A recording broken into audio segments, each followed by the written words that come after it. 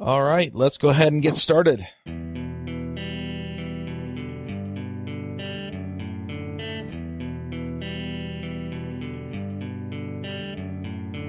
This episode is sponsored by Hired.com. Every week on Hired, they run an auction where over 1,000 tech companies in San Francisco, New York, and LA bid on Ruby developers, providing them with salary and equity up front. The average Ruby developer gets an average of 5 to 15 introductory offers and an average salary offer of $130,000 a year. Users can either accept an offer and go right into interviewing with the company or deny them without any continuing obligations. It's totally free for users, and when you're hired, they give you a $2,000 signing bonus as a thank you for using them. But if you use the Ruby Rogues link, you'll get a $4,000 bonus instead. Finally, if you're not looking for a job but know someone who is, you can refer them to Hired and get a $1,337 bonus if they accept the job. Go sign up at hired.com/RubyRogues. This episode is sponsored by CodeShip. CodeShip is a hosted continuous delivery service focusing on speed, security, and customizability. You can set up continuous integration in a matter of seconds and automatically deploy when your tests have passed. CodeShip supports your GitHub and Bitbucket projects. You can get started with CodeShip's free plan today. Should you decide to go with a premium plan, you can save 20% off any plan for the next 3 months by using the code RubyRogues. Snap is a hosted CI and continuous delivery that is simple and intuitive. Snap's deployment pipelines deliver fast feedback and can push healthy builds to multiple environments automatically or on demand. Snap integrates deeply with GitHub and has great support for different languages, data stores, and testing frameworks.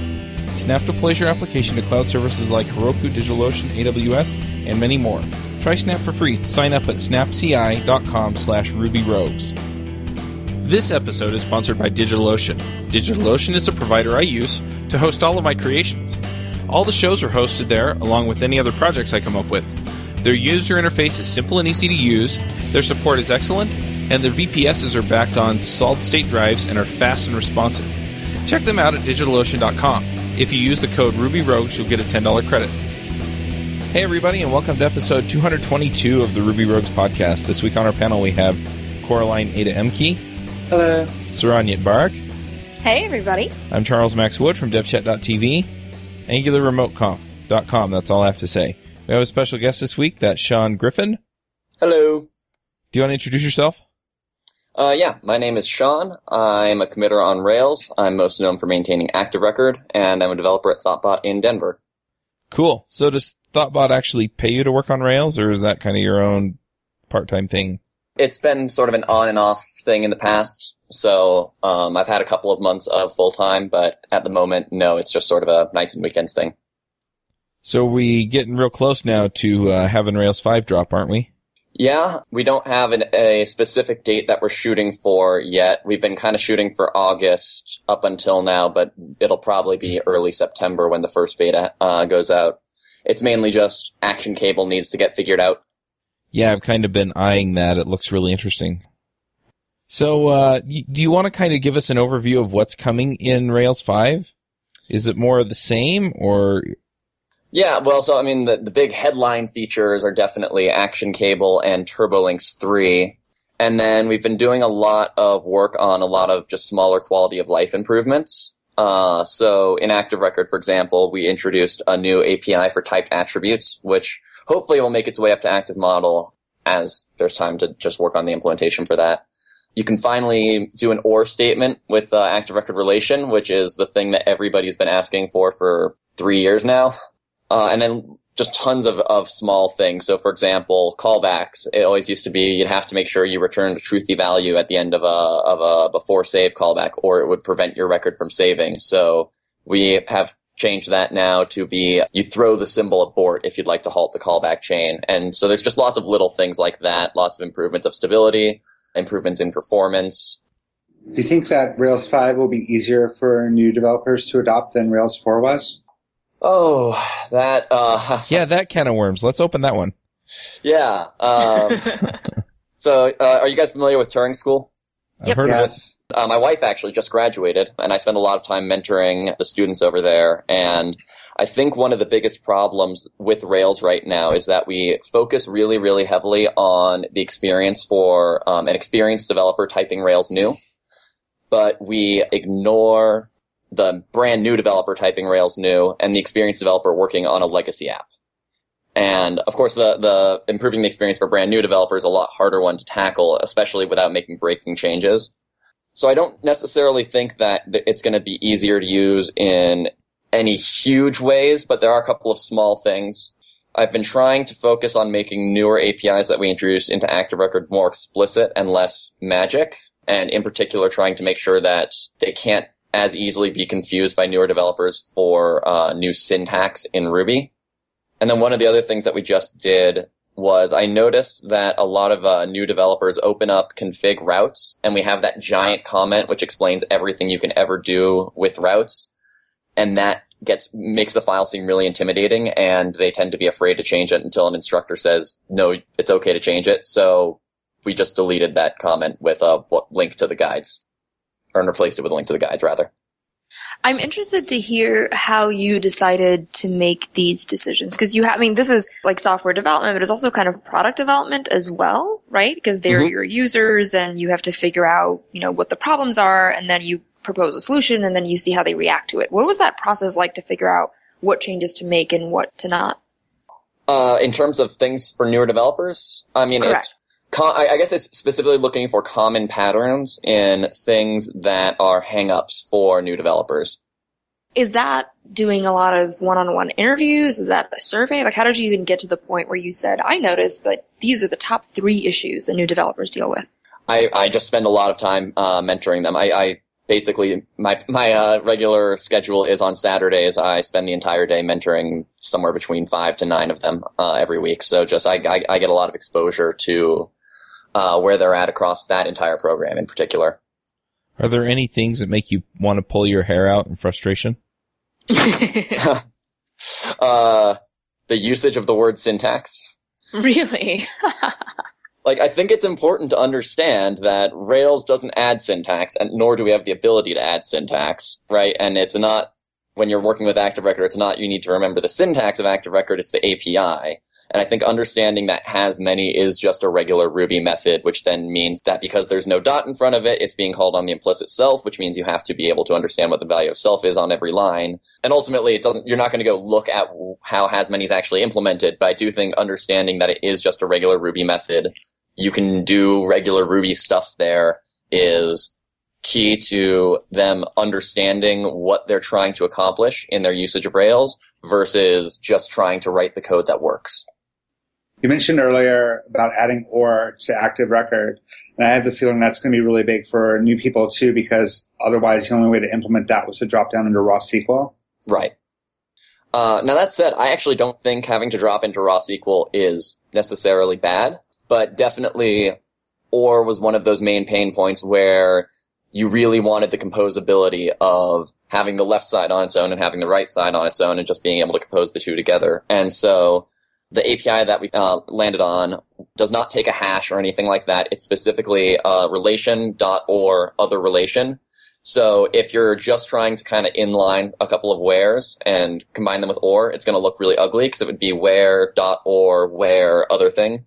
But it will look really nice if you're doing something like recent.or starred, where you're using named scopes on both sides. That makes sense. I have to wonder, though, when you said that you were implementing OR, did anyone propose marriage? Because, seriously, I get so tired of, kind of hammering it in myself. Because, seriously, it's such a pain to drop to SQL for something as simple as OR. If I have some funky condition that can only be expressed one way or another, then that's one thing, but OR just seems like it should be there. Yeah. Ultimately, most of the work on that one was done by Matthew Draper. And then I just sort of finished up the implementation after it had been sitting around and we had come to enough of a consensus to merge it, and I wanted to sneak it in before we started arguing again. Boy, you would make a terrible manager. Matthew Draper was kind of involved. No, he was. I'm just saying. Sorry, yeah, that's a terrible way to phrase it. I know. No, yeah, the credit for it definitely goes to him. I know. I'm just saying, most of the managers that I've had, it was, yeah, Chuck helped. So I really want to dig in because you sent us a couple of links to the APIs for attributes. Yeah. And my first thought, and this goes back to the question that I think Coraline asked initially, was, approachability for new programmers.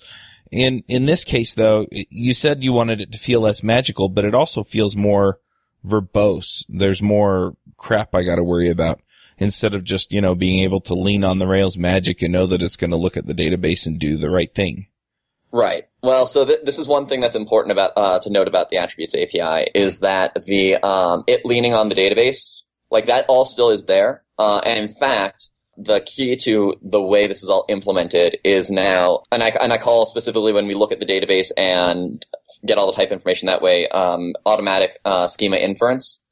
And that's now a single 5-line method in a file called model schema. It's called load schema bang. And all it does is grab the columns hash from the connection adapter, loop through it, and call the Attributes API for you. Oh, no, that's slick. Yeah. This is specifically giving you the power to hook into and override something that we're already doing for you, but now it has a concrete representation. Now, the API that's in the docs is slightly different than the one I wanted to ship, and you can still use it the other way. But basically, so in the docs, you pass in a symbol to refer to the type. And if you want to add your own types, you can register that in a global registry. The way I had wanted to ship it was where you always pass a type object. So that means that when you see type string.new, if you want to know the behavior of the string type, you're not going to have to go figure out where this symbol in this context is documented. You have a specific greppable token. You have an object. It has specific methods you can call on it. You can find it that object in the docs, and you can infer a lot of what behavior can be modified by this API based on what methods exist on the only objects that you're passing in. Because it makes a lot of sense. So you can basically set up the attributes calls on just the things that you care about, and it looks like you can just override whatever it pulled in before. So if I call attribute against name, maybe that's not a good example, but phone number, for example, and I want, some kind of typecasting or something on phone number, or I have some other behavior that I need out of it, then it just ignores the old attribute setup and does the new one, the one that I called in. Yeah, and that's exactly what the design is for, is that it is where if you want to use domain objects to represent these, and it is subtly different as well than just overriding a reader or writer. There's a lot of other implicit behavior in our attribute system that can get broken if you don't implement a custom reader or writer a specific way. But the other important thing is now the types on the classes are the universal source of type information. So anything that needs to know about how to do coercions has to go through this. So that means that when you use the Attributes API to wrap the phone number column in your phone number object, you're not just getting the ability to use your phone number object when you're reading and writing from your model. You can also pass your phone number object to where. Right. Does the end user have to worry about serialization before the write to the database? No, and in fact, I'm still trying to figure out if you do need specific control over how it goes to SQL or quoting behavior, where that should live. The contract here is that the type needs to know how to convert from the domain object to a reasonable Ruby primitive that the database adapter would reasonably know how to handle. But is that automatic, or is that something that you as a developer have to write?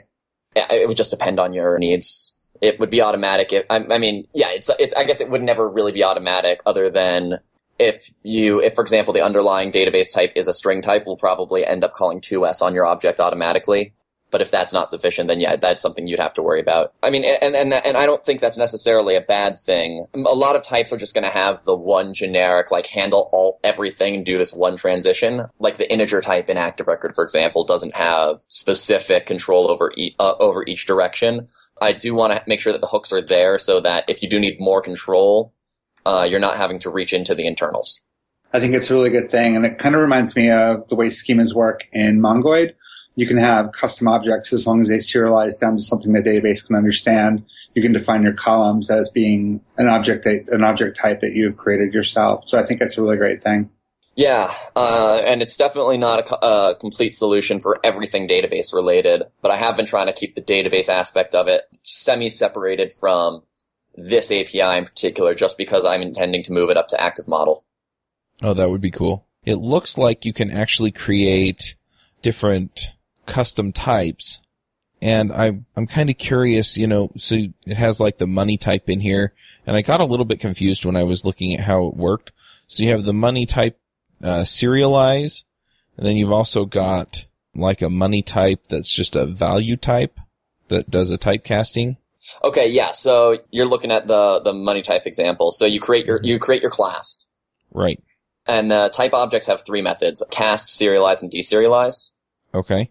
So serialize and deserialize are transitions from database value to Ruby value and back. Mm-hmm. And then cast is from user input to Ruby value. And user input can either be a submission from the form builder, or it can be just an assignment in Ruby land. Okay. So if I want something that casts into, say, an integer, which is what you've got in your example here, mm-hmm. then I just have it inherit from active record type integer and then set up cast so that it returns an integer. Right. Or in this case, we're calling super here and letting the integer type do all of its stuff, and we're just doing things like stripping out the $sign. Right. And then it looks like you've also got another one here that actually inherits from type value. So what's the difference between type value and active record type integer? So value is just sort of the superclass of all of the types. You don't have to inherit from it. The API is pretty small. It's just there for convenience, because one of the common patterns I noticed was that for a lot of types just needed to implement cast, and for a lot of the types, the logic for deserialization from the database was exactly the same as the logic for taking input from the form builder. So it just does a couple of convenience things like aliasing deserialize to cast by default. Cast is actually implemented as calling a method called cast value, which is not part of this object's public API, but what you can do is if you just don't want to handle nil, you can inherit from type value and define cast value, and then it'll just filter out nil for you, so that way you don't have to have the return if value at nil at the top of every type ever. It's just a superclass that adds a couple of convenience methods. Gotcha. It used to be called type identity in an earlier version of this API, because if you were to actually pass this as a type object to the attributes API, it would just always be the identity type, so it would always return whatever was given to it. So I guess the other question is when would you use something like this over, say, creating just some convenience method that does the conversion or serialization for you? Pretty much always, because you can actually cause some subtle breakage in terms of dirty checking, working with the form builder. I guess, but really, like, if you're not concerned about that, which I don't think most people are, you would use this when you want to be able to differentiate between values that came from the database versus values that came from the form builder, or if you'd like to be able to pass your domain object to where. Gotcha. And that's pretty convenient. So this all integrates nicely with all of the other finders and query methods so that you can, I guess it's basically just where, but you can pass in a formatted value and it'll do all the cleanup and serialization, deserialization for you. Right. Well, you can either pass in like user input directly, or the other case being, I try to maintain a contract of if you read a value out of an attribute and then on a record and you pass that to where, you should get that record back. So there should always be reflexivity between those two. So let's use the example here for a minute of phone numbers. Some people just use dashes. Some people, in the U.S. anyway, use parentheses around the area code. Other countries format them different ways. Some people use dots. So I can create something that serializes and deserializes one string into a common format. And then when I do the where lookup, I can pass it with any of those formats and it does the serialization properly there too. Yes. Okay. That's so awesome. Yeah, and it's important to note that, like, it seems like a semi-simple API on the surface, but it actually required rewriting half of the internals of Active Record. But this is the universal source of type information. Everything else in Active Record that deals with type information goes through this API. So it's not even just, it really is just where at the end of the day, but like anywhere in Active Record that type coercion occurs, you can be assured it will be going through the information that you've given us in the attributes API. So it'll never accidentally fall back to the database schema. That sounds like a massive amount of work. How long did it take to implement that? About a year. 6 months of which was full-time. Wow. Wow. Did you do it on your own, or did you work in a team on that? It was mostly on my own. Aaron would periodically have a call with me and we'd go over blockers. And Raphael, of course, was very helpful because I was very new to the code base when I started working on this. But yeah, it's just sort of been a long process. Well, thanks to Aaron, and thanks for Thoughtbot for any time they paid for. Yeah, it sounds like an amazing feature. Yeah, and the internals that came out of it are just, like, entire classes of bugs have disappeared in terms of... So there's another internal API that's built on top of this that may be public at some point in the future, but it's called an attribute type decorator.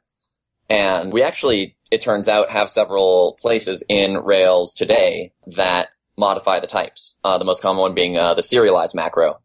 There's also a thing that is turned on by default that I still can't remember off the top of my head exactly what it does, and I don't think most people are aware it exists, but it's called time zone aware attributes. That modifies the behavior of certain types, and then pessimistic locking, for some reason, modifies the behavior of one of the types. But we actually had a bunch of subtle bugs where that information would live on the active record class, but not on the database column object. And if anything ever went and got information from the wrong place, it would miss out on this behavior, and you get weird things like your object that was serialized with YAML actually ends up going into the database as a YAML dumped string of YAML. And so then when it serializes back out, you've got a string of YAML and stuff like that. And so those kinds of bugs just completely went away. And then a lot of the more subtle errors that we had in certain types also, it's not that they are impossible to write now, but they're much less likely to occur when we now have this one object whose only responsibility is to deal with this specific data type, and that's all it deals with. And so the errors in that behavior become much more obvious. I'm really curious about the process behind a feature like that. I mean, do you go to someone and sort of propose, this is what I want to do, or do you spend that year and hope that it gets merged?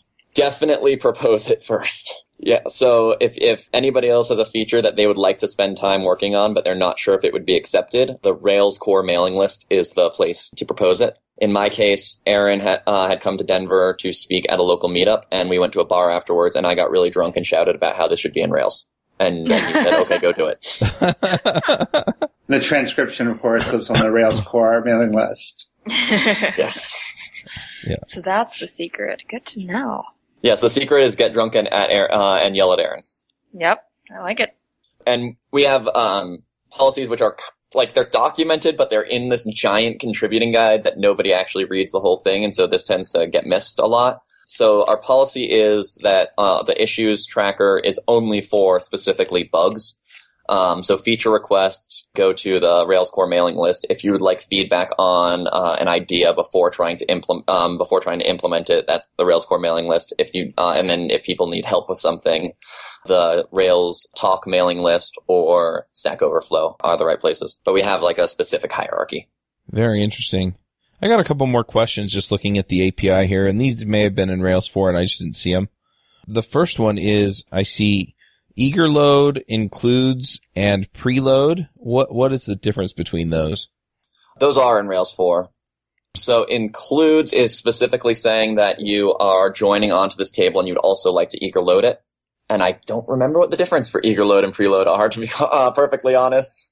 I know that they get referenced differently by our join dependency class, but I honestly couldn't tell you when to use eager load. I just always use includes. Yeah, I usually do too. I was just wondering if there was an advantage to using the others. Yeah, I remember doing having to use include for the first time a while ago, and there's a good blog post that talks about the difference between includes, preload, and eager load. So I'll put that in the show notes, and that'll help people out. Cool. Is that going to lead to less monkey patching? The attributes API? No, I'm sorry, the preloading. Oh, yeah, I'm not sure. Like I said, none of these are all in Rails 4. I'm sorry, I think I'm confused. I was talking about the model prepend, which I guess is a different topic. Oh, yes. Go for it. Model prepend. I don't even know what that is. It's a new feature in Ruby 2.2. Oh, okay. And Rails 5 is going to support 2.2 and up only. Yeah, Oh. And we do reject any changes that are just specifically like, this code can be written a little bit better because we're on Ruby 2.2, but as we are already modifying code, or if there's performance benefits, we've been taking advantage of a lot of benefits. The main reason for us targeting 2.2 only is symbol garbage collection. Oh, that's interesting. So it's a performance choice? Well, it's always been a security problem for Rails. If allow, if we use symbols anywhere internally, it could potentially cause a DOS vulnerability, and now that's no longer a concern. Gotcha. Yeah, and I knew about the Ruby prepend, but I never really considered how it would apply to models. That's kind of an interesting avenue to explore. We should put a link to that in the show notes as well, link to the a blog post or some documentation. Yeah, I'm trying to think where we're using prepend internally. I think we've refactored some of action support to benefit from it. There were a couple of places where we were having to do exactly what you did before model prepend, where we grabbed unbound instance methods from the thing that we were prepending onto and then used that as super internally, which is hacky and awful and is what makes our code base look so terrifying when people look at it for the first time. So I want to ask another question. This gets more into the internals of Active Record, but I was trying to think about how you would implement something like OR. Do you want to talk about how you deconstruct the APIs and then construct SQL queries from them? Yeah. So OR is pretty straightforward, actually. So one of the big concerns with OR as well is that it's actually a very ambiguous method, because OR doesn't only exist in where clauses, it can also exist in having clauses. And several people actually think that just the method relation.or implies a union, a SQL union, and not a SQL ORs clause. So the first thing that we do is we compare the two relations to make sure that they are structurally compatible, which just means that the only place they differ is in either the where clause or the having clause. And internally now there is a single class called where clause, which actually having clause is just an instance of where clause as well, because they follow the same semantics in terms of SQL.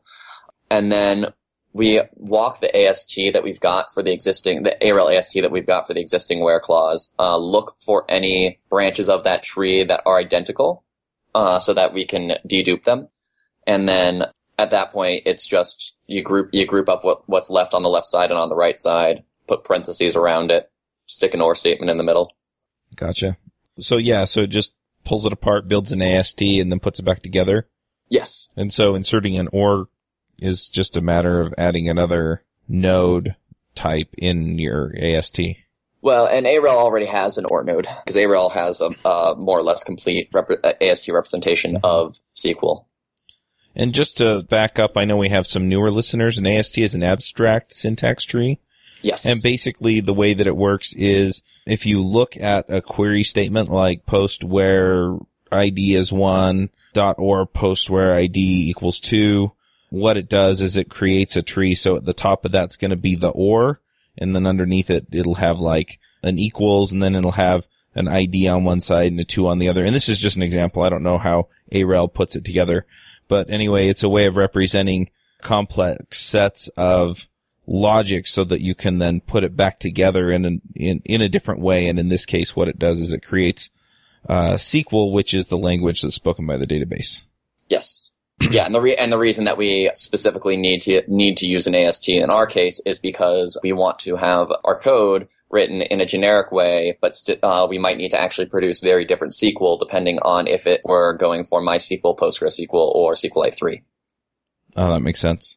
And I'd also just like to mention, since we're talking about ARL is a private internal thing, and it breaks a lot between versions without deprecation. Please don't use it. Gotcha. I'm also wondering, looking at this API document, what are bound attributes, or what does the bound attributes method do? Is that listed in the public API? It is. That should not be. There was a thing called bind values on relation, and it was bad for a lot of reasons, and this is a thing that internally represents it differently. I named it differently because I used to have one implemented in terms of the other, so that I didn't have to, in one commit, go change everything in Active Record to use this new structure. But basically, internally, it represents whenever you see a query that has a placeholder.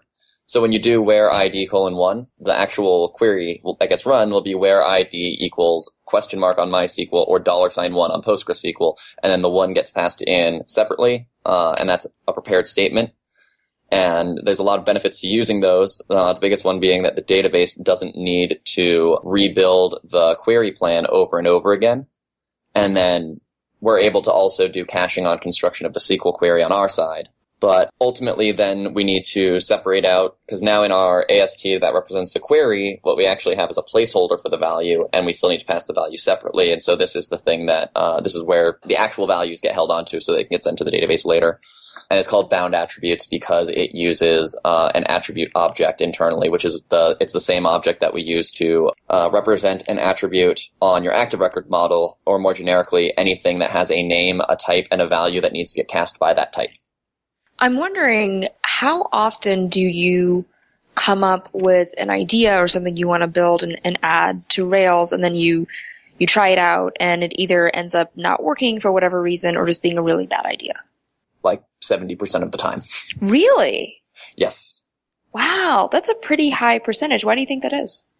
A lot of the reasons when I try and do something and it doesn't quite work, it's not necessarily because it's a bad idea, it's just because the code base isn't ready to do it.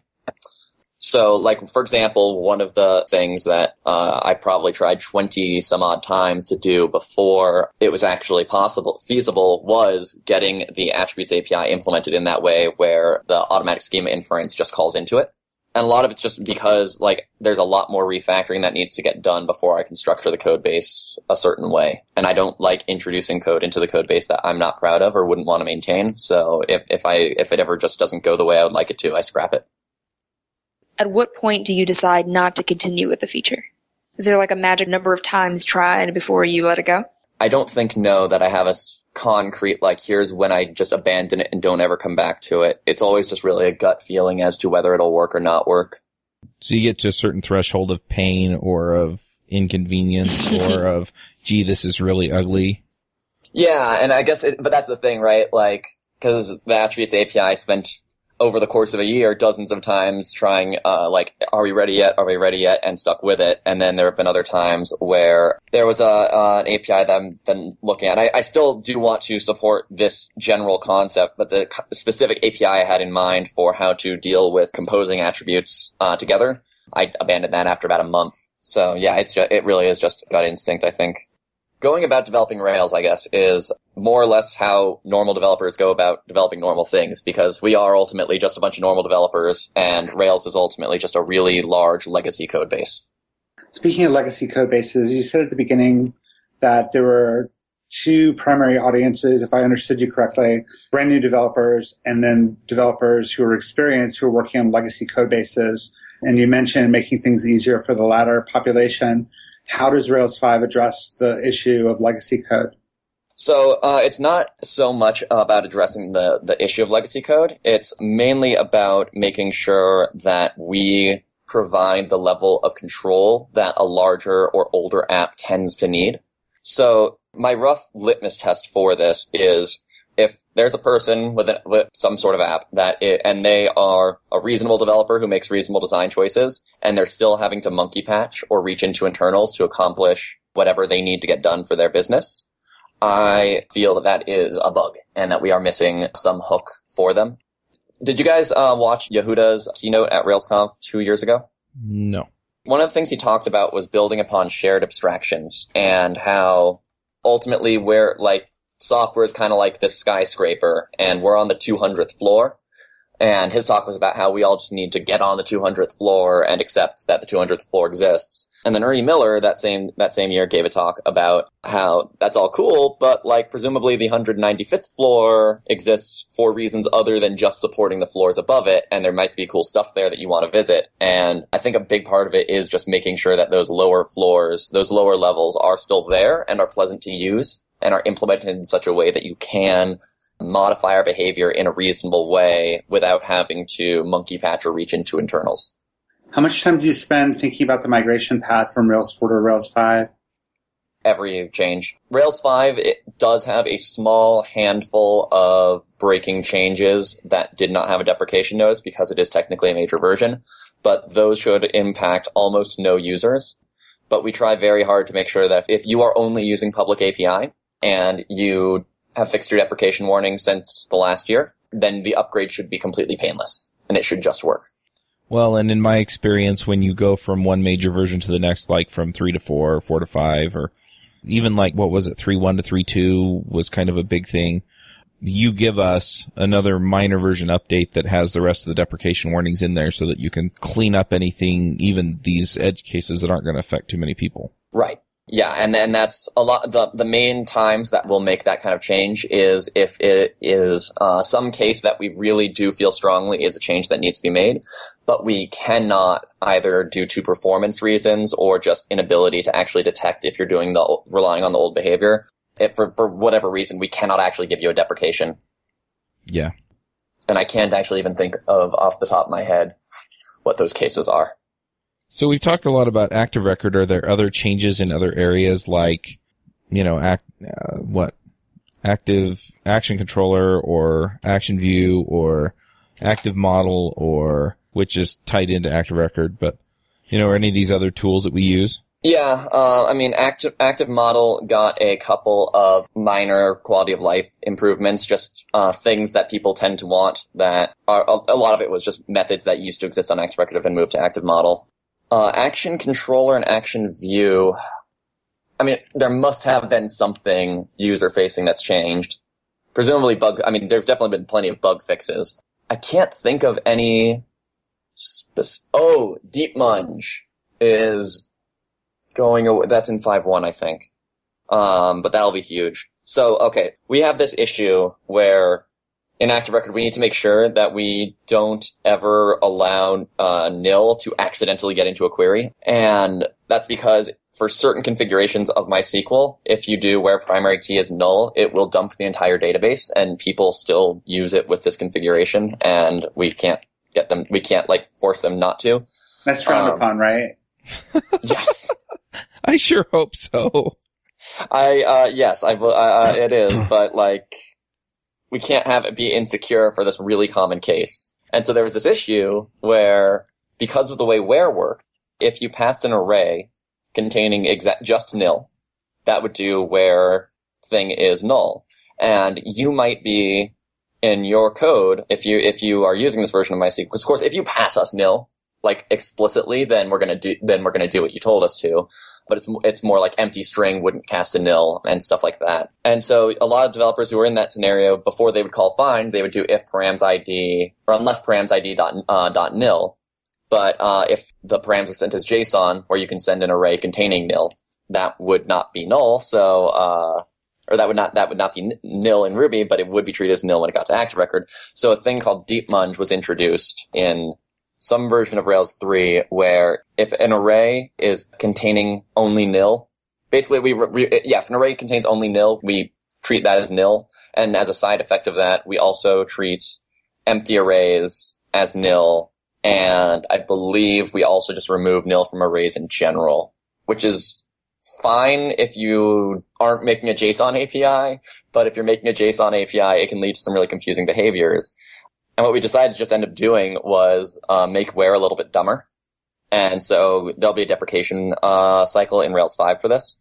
If you pass an array containing nil to where, then it's going to, in Rails 5.1, generate the query where value in null, which would never return a value. But we're just going to do exactly what you told us to. And if you want to be checked for where it is nil specifically, then you can just pass nil, not an array. Or if you want to pass in an array of values and you want to do or the thing is null, then now with relation or, that's a thing that you can do. But I think for the common case, most developers have never really explicitly tried to use where to be where this value is 1, 2, 3, or null. So that'll be a thing that affects Action Controller. But I don't think there's many huge changes in Rails 5. Yeah, I didn't see too many. It seemed like most of it was what we've talked about in Action Cable, which I think deserves its own show. Yeah, definitely. The other thing to keep in mind too is that the Rails code base is 270,000 lines of code, and 210,000 of those are Active Record. So the other gems comparatively do just spend less time. Rack 2 is still coming along, and that will definitely be something that affects the controller layer, although I don't think that most apps are going to actually be affected by it, just because adding HTTP2 support, there are very few user-facing pieces of that. Mm-hmm. Other than server push, where the server's able to, when you ask for one file, send, and you're going to ask me for 20 other files, so here they are right now. And that will have an explicit API at some point, but that'll be Rails 5.1. I guess the other question I have related to what we've talked about with Active Record is I remember from Rails 2 to Rails 3, a lot of people were upset because it took a major performance hit. How does performance of Rails 5 compare to Rails 4? It's faster. Okay. Faster than 4.2. Yeah, so we've got long-running benchmarks now. Sam Saffron worked with, I can never remember how to pronounce his name. So worked with a guy who's TGX World on GitHub, and then also with Kir Shatrov to get us the Ruby Bench project and to add Rails support to it. So we do have long-running benchmarks now that can tell us on a per-commit basis changes in some simple micro benchmarks. And then Discourse focuses very heavily on performance, so they also serve as a macro benchmark for us. So we have much better visibility into performance. I know that Aaron has worked on performance quite a bit. The one time I paired with him on Rails code, it was specifically to improve benchmarks. Yeah. There's really only three things that you can work on in Rails, right? You add a new feature, you refactor to make the code more maintainable, or you try and improve the performance. So we see a good bit of all three of those. And yeah, I think just at this point, we're all on the same page that any performance regressions between versions is a bug. That's interesting. Nice.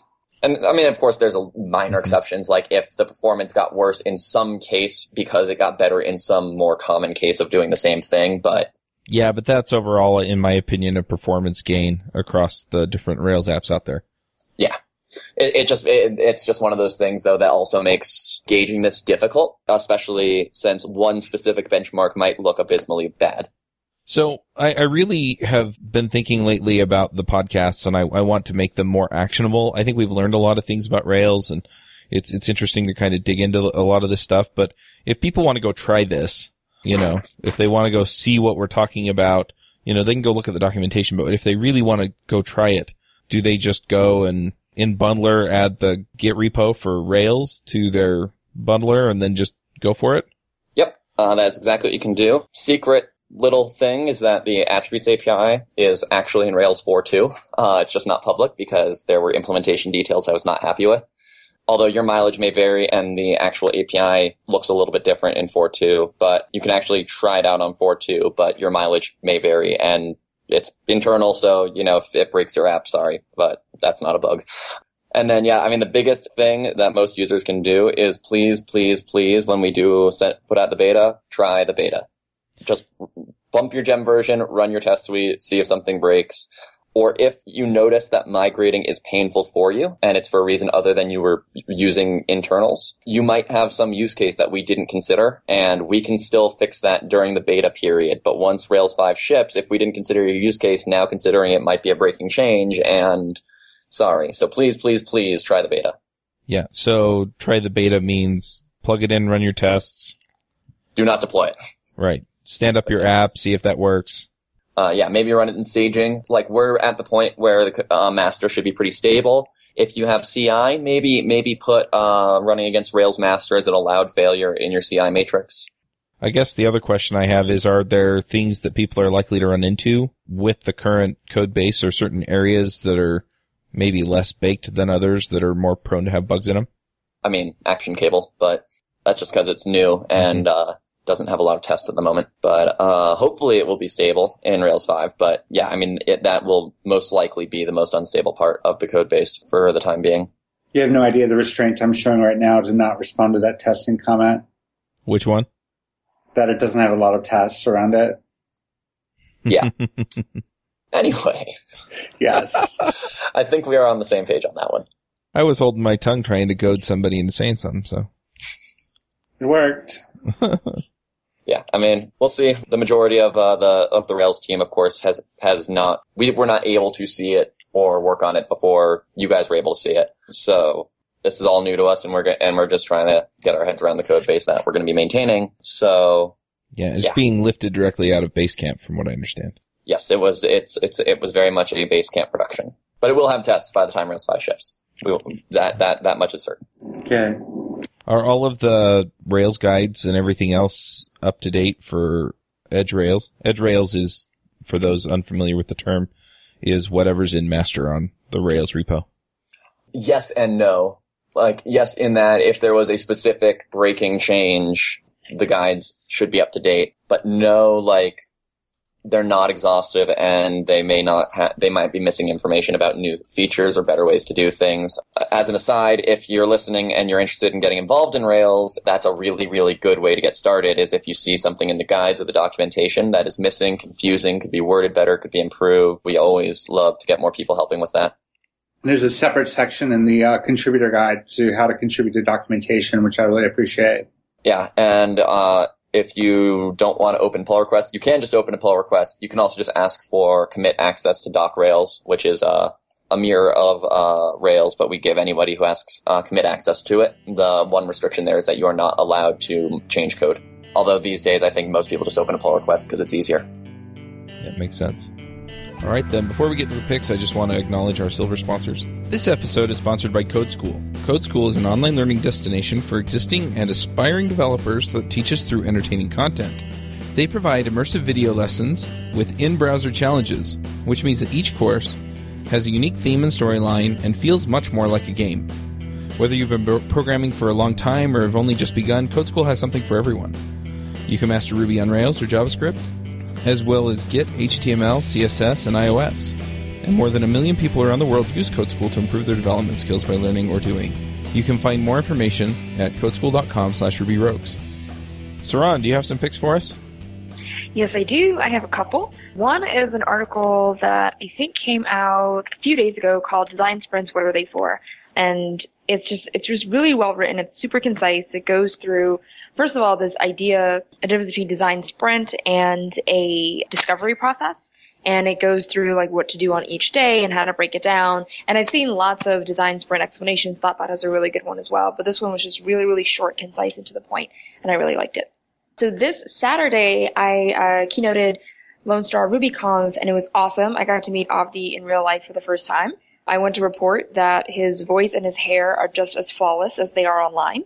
So that was exciting. And he gave a talk called The Soul of Software that I'm so excited for everyone to hear when it comes out. The whole conference was recorded, and it's going to be on Confreak soon. So just keep an eye out for The Soul of Software. It's an absolutely beautiful, really, really deep, thoughtful talk. And I just wanted to share that with everyone. And my last one is, so Code Newbie, we finally gave in and set up a Patreon account. So if you're interested in supporting our work and the podcast and the Twitter chat and all the things that we do, you can go to patreon.com/CodeNewbie and support what we do. So those are my picks. All right, Coraline, do you have some picks for us? I have a couple of picks today. The first is something called Makaru. It's a website tool that lets you generate realistic test data in CSV, JSON, or SQL. You can basically set it up with whatever fields you want to generate. And your options include cities and colors, credit card numbers, Boolean values, domain names, Chinese family names, colors, latitude and longitude. The list is super long. One of the fields called naughty string even generates data that's often problematic when you bring it into your code, like multi-byte characters. And you can even create formulas or regexes to compute a field value based on data from other fields. So it's pretty useful when you need to create a lot of test data and run that against your code and fixtures or what have you. The second pick is The Art of Jim Kazanjian, and I'm probably massacring his last name. What he does is he uses images from the Library of Congress photo archives and assembles what look like photographs of sinister buildings. A piece is typically made from over 50 distinct photographs from the last century. He's inspired by works of classic horror, like those from author H.P. Lovecraft. I found his art to be a great source of desktop images. That's how I appreciate a lot of art. One of my favorites is a great Victorian house on wheels that reminds me of Howl's Moving Castle. So check out his art. It's really amazing, really beautiful, and really surreal. Very cool.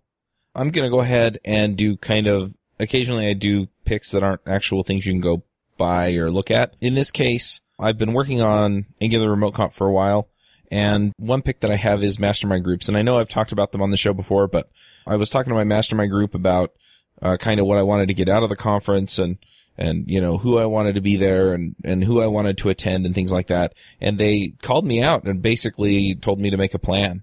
And so I made the plan, and then they said, well, now you've got a lot of things in your plan, so go put them in your calendar so you don't get overwhelmed. And so I'm just going to, pick basically making a plan, planning out the implementation, and then executing. It's been really kind of less stressful to just know, okay, I'm going to do this at this time and this at this time. I'm going to reach out to these people, for this and try and get this to happen. in these ways. And anyway, it's been a really, really positive experience for me. So those are my picks. I'll probably pick some of the tools that I'm using next time. But for now, if there's some major or big outcome that you want to get, then sit down and kind of plan it out and figure it out. And yeah, sure, not everything's going to go to plan, but at least that way you know what the next right thing to do is.